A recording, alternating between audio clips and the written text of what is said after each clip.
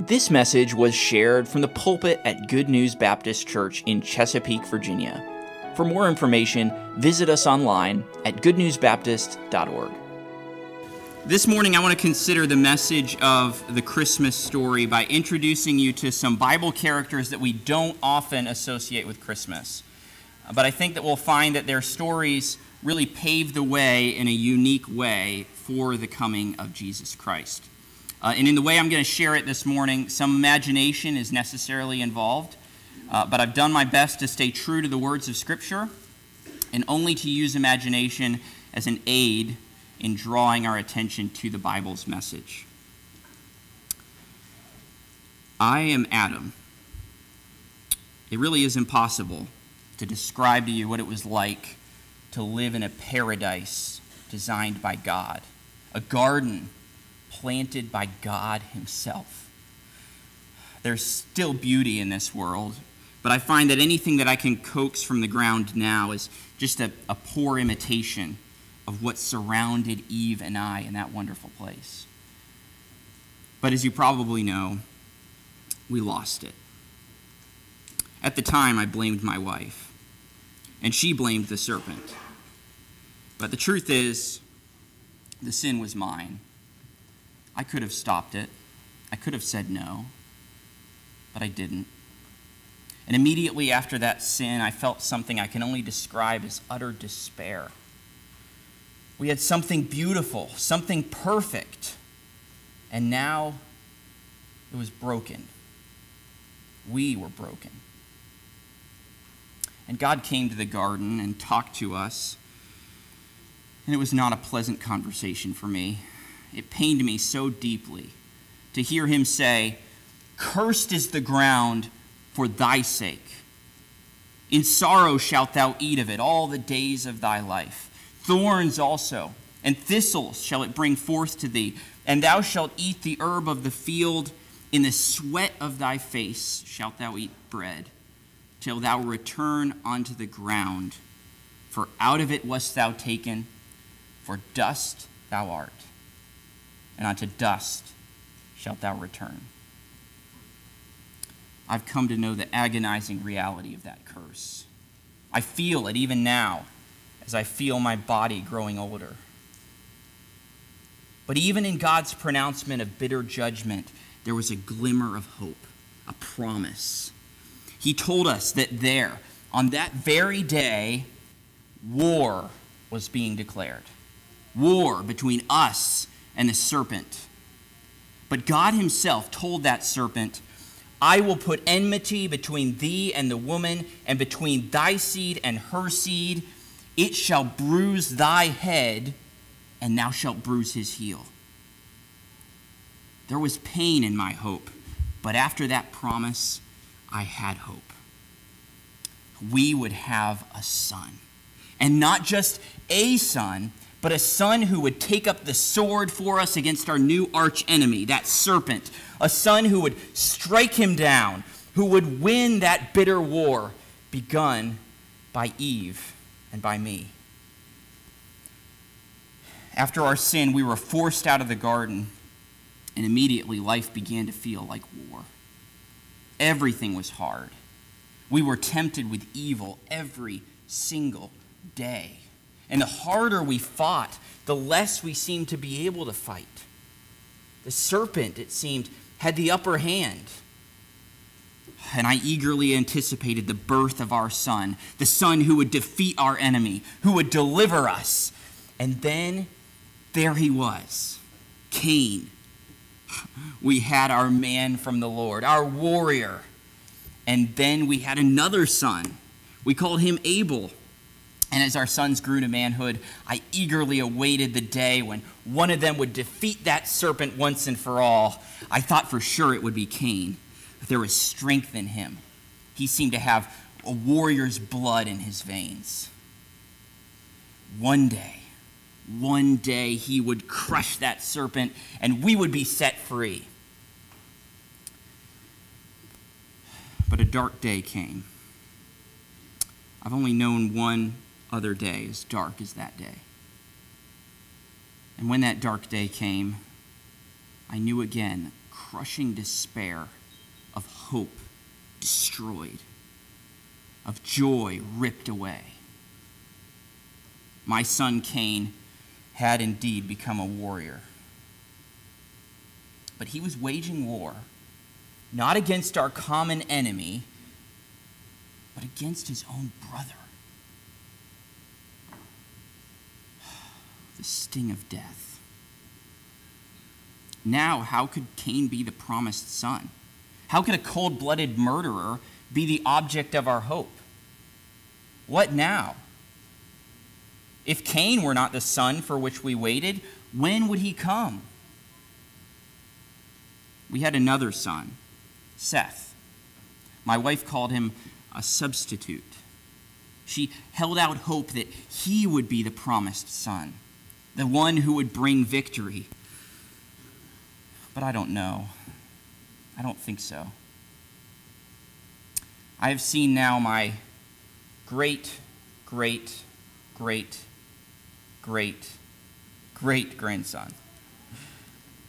I love my grandsons and their grandsons, but none has arisen as a champion for us against our enemy. Still, we live in a world that's warped by sin, infected by the serpent. Truth be told, it's only getting worse. Still, I have hope. I don't know when, but I know that son will come. I am Jacob, son of Isaac, son of Abraham. I can't tell you how many times my grandfather told us this story. Who wouldn't? God himself spoke to Grandpa Abraham. God told him that he would bless all families of the earth through my grandfather. He told him that he would become a mighty nation. That promise guided my grandpa's life from that point on. But, my grandpa would always tell us, the story doesn't end there. See, years went by, and not only had grandfather Abraham failed to become a mighty nation, he and grandma had failed to have even one child. We were tempted to give up hope, my grandpa would say, but we had no reason to doubt God's promise. So God appears to my grandpa again, and he tells my grandfather that he is going to give them a child. Despite their old age, God is going to give them a son. And Grandpa would always quote this part. He would say, "Do you know what God told me? He said, 'Look now toward heaven, and tell the stars if thou be able to number them.' And he said to me, 'So shall thy seed be.'" God was indeed going to fulfill his promise. He was going to make Grandma and Grandpa into a mighty nation. He was going to bless all the tribes of earth through the son of Abraham. And Grandpa eagerly anticipated the birth of that son. Isaac, my dad, was born. They were so excited. They knew something big was going to happen that would turn their little family into a worldwide influence, a source of universal blessing. All their hopes were tied up in their little son, Isaac. But how could a son not become a disappointment with that sort of expectation placed on him? I loved my dad, but he was far from perfect. I don't know how long it took before Grandma and Grandpa realized that Isaac wasn't perfect, but he wasn't a model son, and he certainly wasn't a model father. Still, the promise lived on, and my father pinned his hopes on my twin brother Esau. Esau is a strong guy. He's a man's man, a good hunter, a hard worker, and Dad liked to see that. And so he saw him becoming the man who would rule, someone who would conquer the ground and make it do what he wanted, someone who would overcome nations and bend them to his will. My dad thought Esau would bring the fulfillment of God's promise.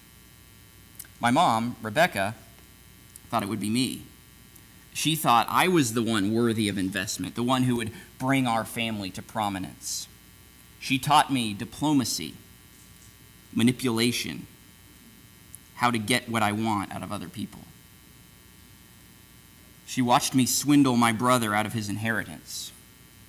She helped me fool my own father into giving me the blessing that was rightly my brother's. She saw a lot of potential in me. But I can see now that both of my parents were wrong. How could either I or Esau have shoulders strong enough to bear the hopes of all our people? Now I have had sons of my own. Joseph was my favorite. I found myself beginning to favor him, thinking maybe he will be the son we've waited for, the one who will make us into a great nation that will change the world. And then yesterday, I was sitting in my tent when my sons came crowding in, dirty, sweaty, breathless. They were back from the field sooner than I expected, and I knew something was wrong. And then I saw it. My son Joseph's special coat. It was ripped, covered in blood, and instantly my heart was crushed. And I knew in that moment that my son was dead. The object of my hope was gone. I was so sure, but my good, pure son was gone. Before he even had a chance to live, my favored son is gone. What of God's promise now? But coming to my mind today is something my grandfather Abraham would always say. He would gather us together, lean in close, and tell us, remember this, if God makes a promise, you can trust that promise. Despite it all, still I have hope. I don't know when, but I know that son will come. I am Solomon. When guests and dignitaries come to Jerusalem, they have much to say, much to compliment, but they can't seem to say enough about the temple. They praise me. They congratulate me on overseeing such a magnificent building project. And I used to thank them smugly, patting myself on the back for such a worthy accomplishment. But age and experience have taught me many things. Now, when my guests praise the temple, I'm quick to tell them that the real credit for the beautiful complex goes not to me, but to my father, David. It was my father's dream, my father's vision, to build a beautiful house for God. He told me this story so many times. He didn't want that dream to die. He told me about the day that he decides he's going to build a house for God. And he's so excited. Almost immediately, he begins to picture it in his mind, to think through the logistics of getting all the materials and the precious metals that he'll need for such a solemn project. But then the next day, the prophet Nathan comes to him and tells him that God is putting a stop to the work before it even begins. God tells my father that it will not be him who will build the house. God says my dad will have a son who will build the house. But he goes on. God also tells my father that God himself will establish the throne of my dad's kingdom.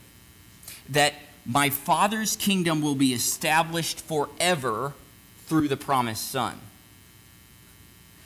And my father eagerly anticipated the birth of that son. And along came me. And God made it clear to my dad that I would be the son who would sit on the throne. I would be the son who would build that house for God. My father had such high hopes for me and my kingdom. And so did I. And for a while, it seemed like all those hopes were coming true. The kingdom was growing in wealth, in peace, in international influence. I oversaw the construction of that house for God, and it is truly magnificent. Nothing could be truly worthy of God. But that temple certainly evokes some of the awe and the wonder, the holiness of God. But me, I've certainly not lived up to my Father's expectations.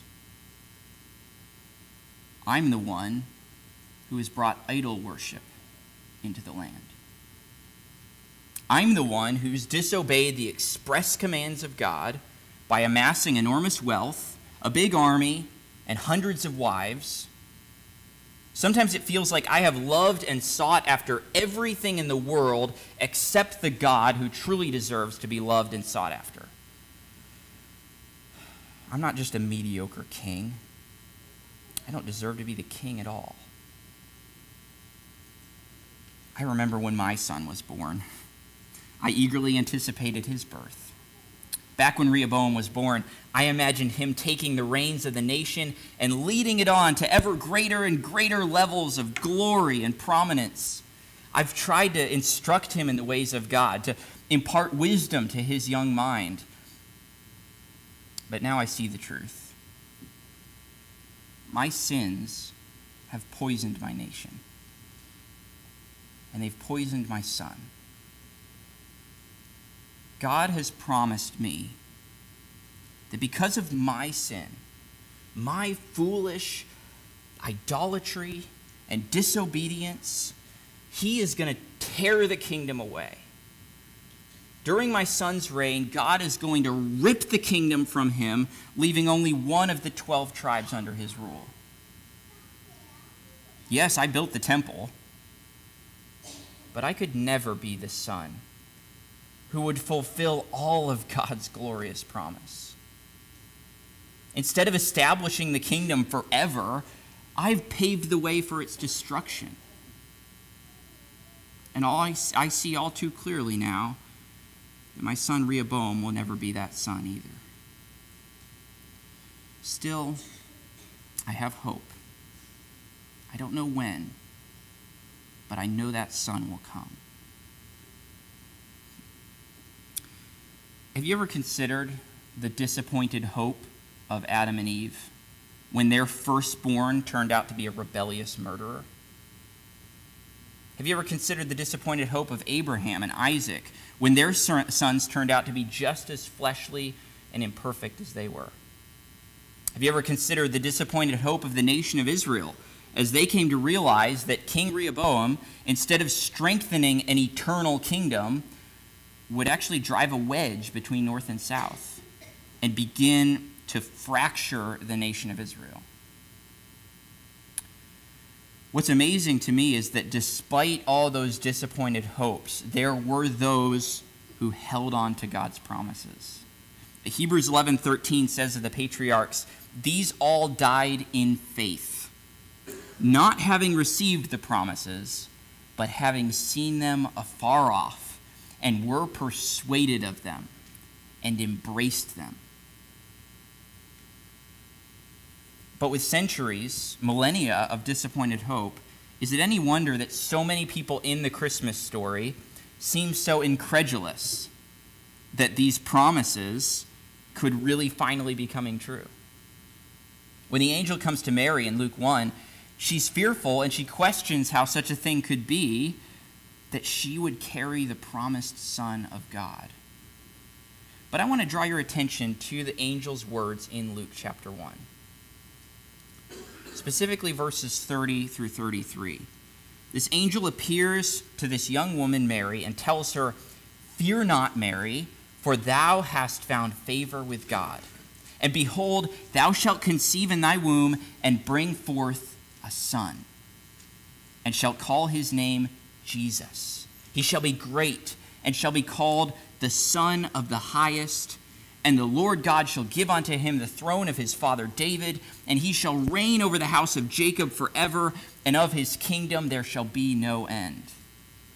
Now, consider with me, those are familiar verses to many of us, but consider how much is wrapped up in that promise. Think back to Adam. He anticipated a son who would do what? A son who would be a warrior, who would battle with the enemy Satan, who would defeat him and who would save them out of their bondage. All this time, people have been living in slavery to their own sin, indentured servants to the enemy, powerless to defeat him, powerless to break the chains of their own sin, powerless to do anything towards winning that battle. They need a champion who can do battle and who can deliver them. And what did the angel tell Mary would be the name of her son? Jesus. A name that means Jehovah saves, or the Lord is salvation. In Matthew 1, when the angel appears to Joseph there, he explains why the baby will be called Jesus. He says that the son's name will be Jesus, for he shall save his people from their sins. So this son is going to be the one who will deliver the people from sin. This son is the one who was promised to Adam and Eve, who's going to crush the head of the serpent. This is the warrior that they so eagerly anticipated. This is the Savior. But what else did the angel tell Mary? Well, in verse 33, he says, "And he shall reign over the house of Jacob forever, and of his kingdom there shall be no end." So what about Abraham, Isaac, and Jacob? They anticipated a son who would do what? Well, who would make them into a mighty nation. And a son who would make their family into a blessing that would affect all the families of the earth. The nation of Israel has been battling for its very existence, and many people have been content to pretend the little nation doesn't even exist. But this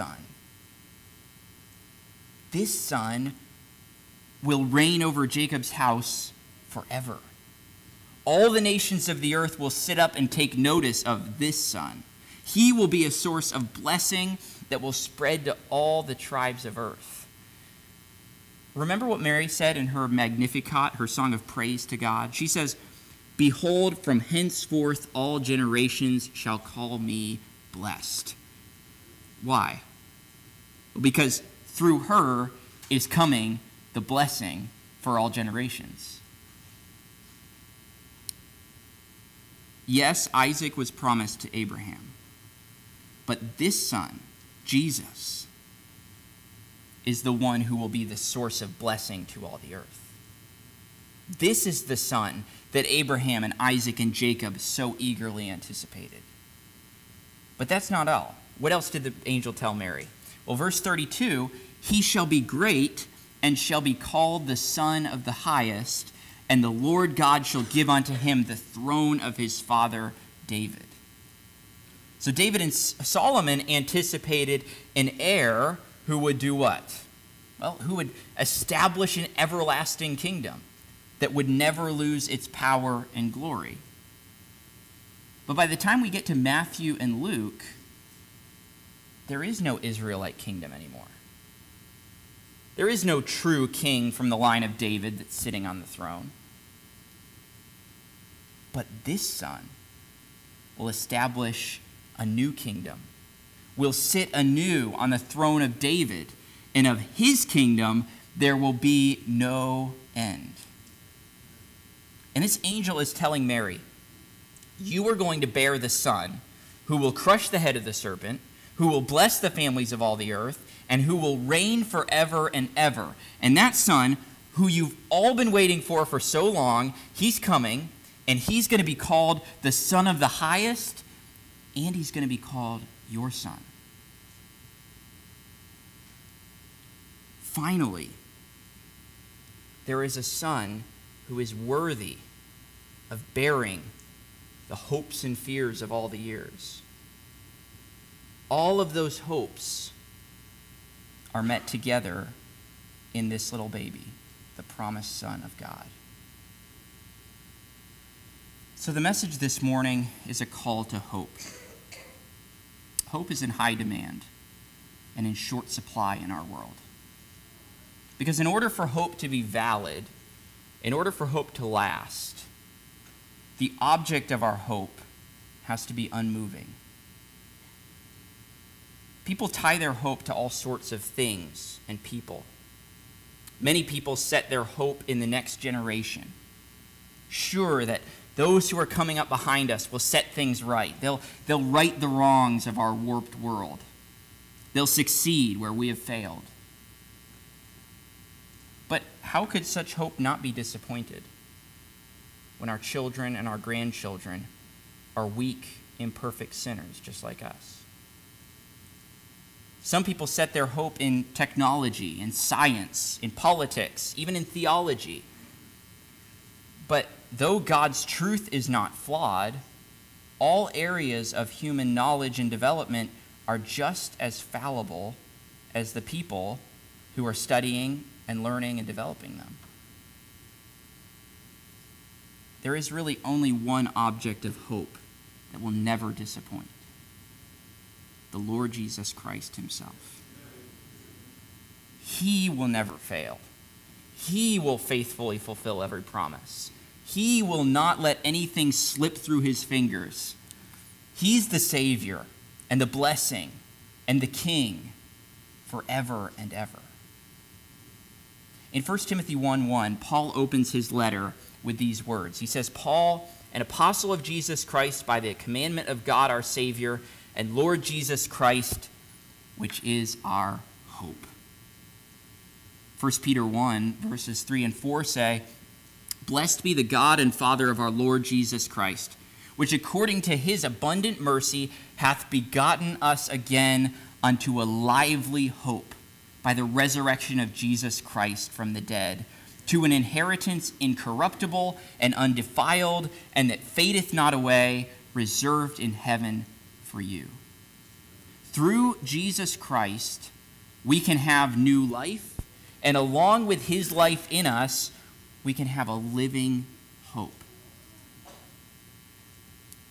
In our time, we have a unique opportunity. We're living in what the Bible calls the last days, the period of time after Christ's ascension and before his return. And we get, in this time, the privilege of looking back at the incarnation of Jesus to set our hope in him as the Savior of the world, even as we also look forward to his return and set our hope in him as the eternal King who will once and for all establish his everlasting kingdom.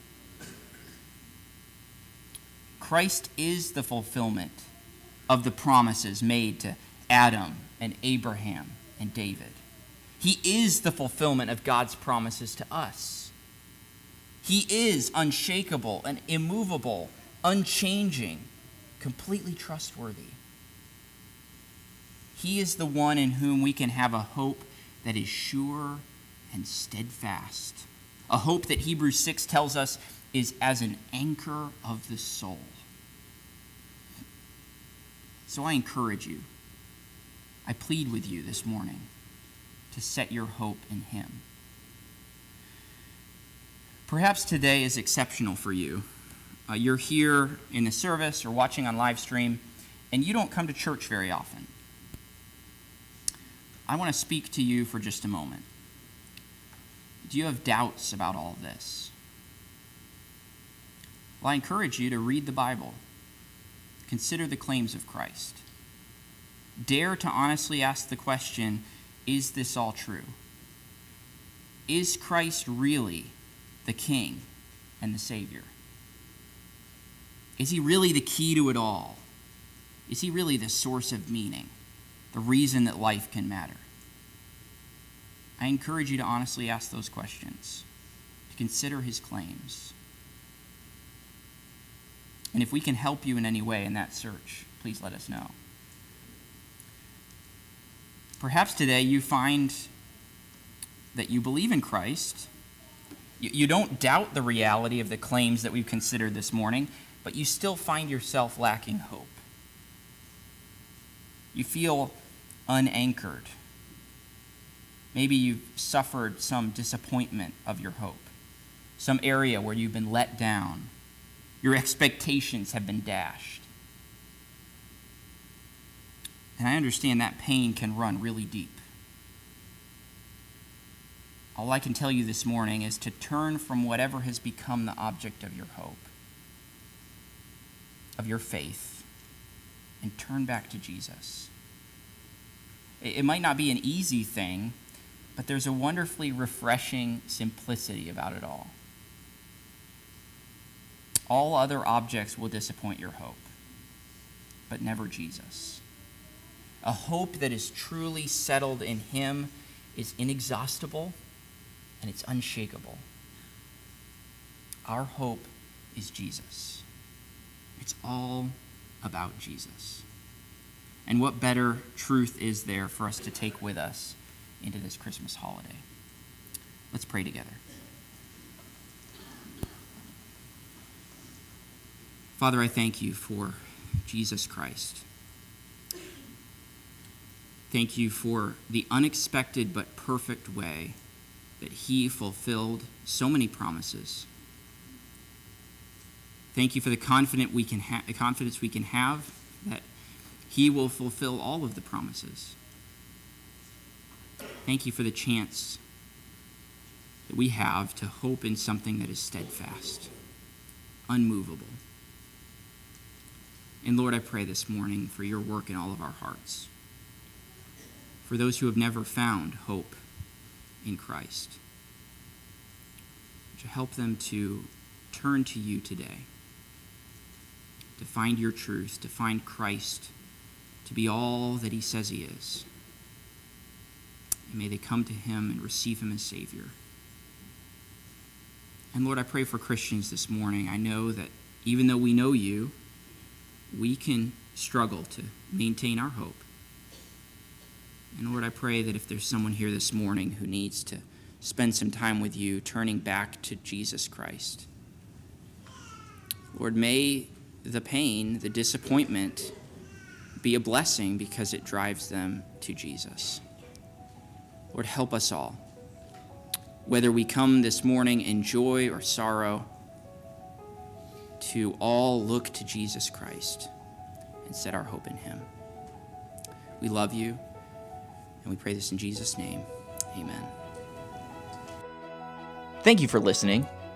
If you have questions about your relationship with God, or you would like to know more about the ministry of Good News Baptist Church, you can visit us online at goodnewsbaptist.org or call us at 757-488-3241. We trust your heart was challenged as you listened, and we want to encourage you to share this message with others. May the truth of God's Word be your guide as you strive to follow Christ and make him known to others.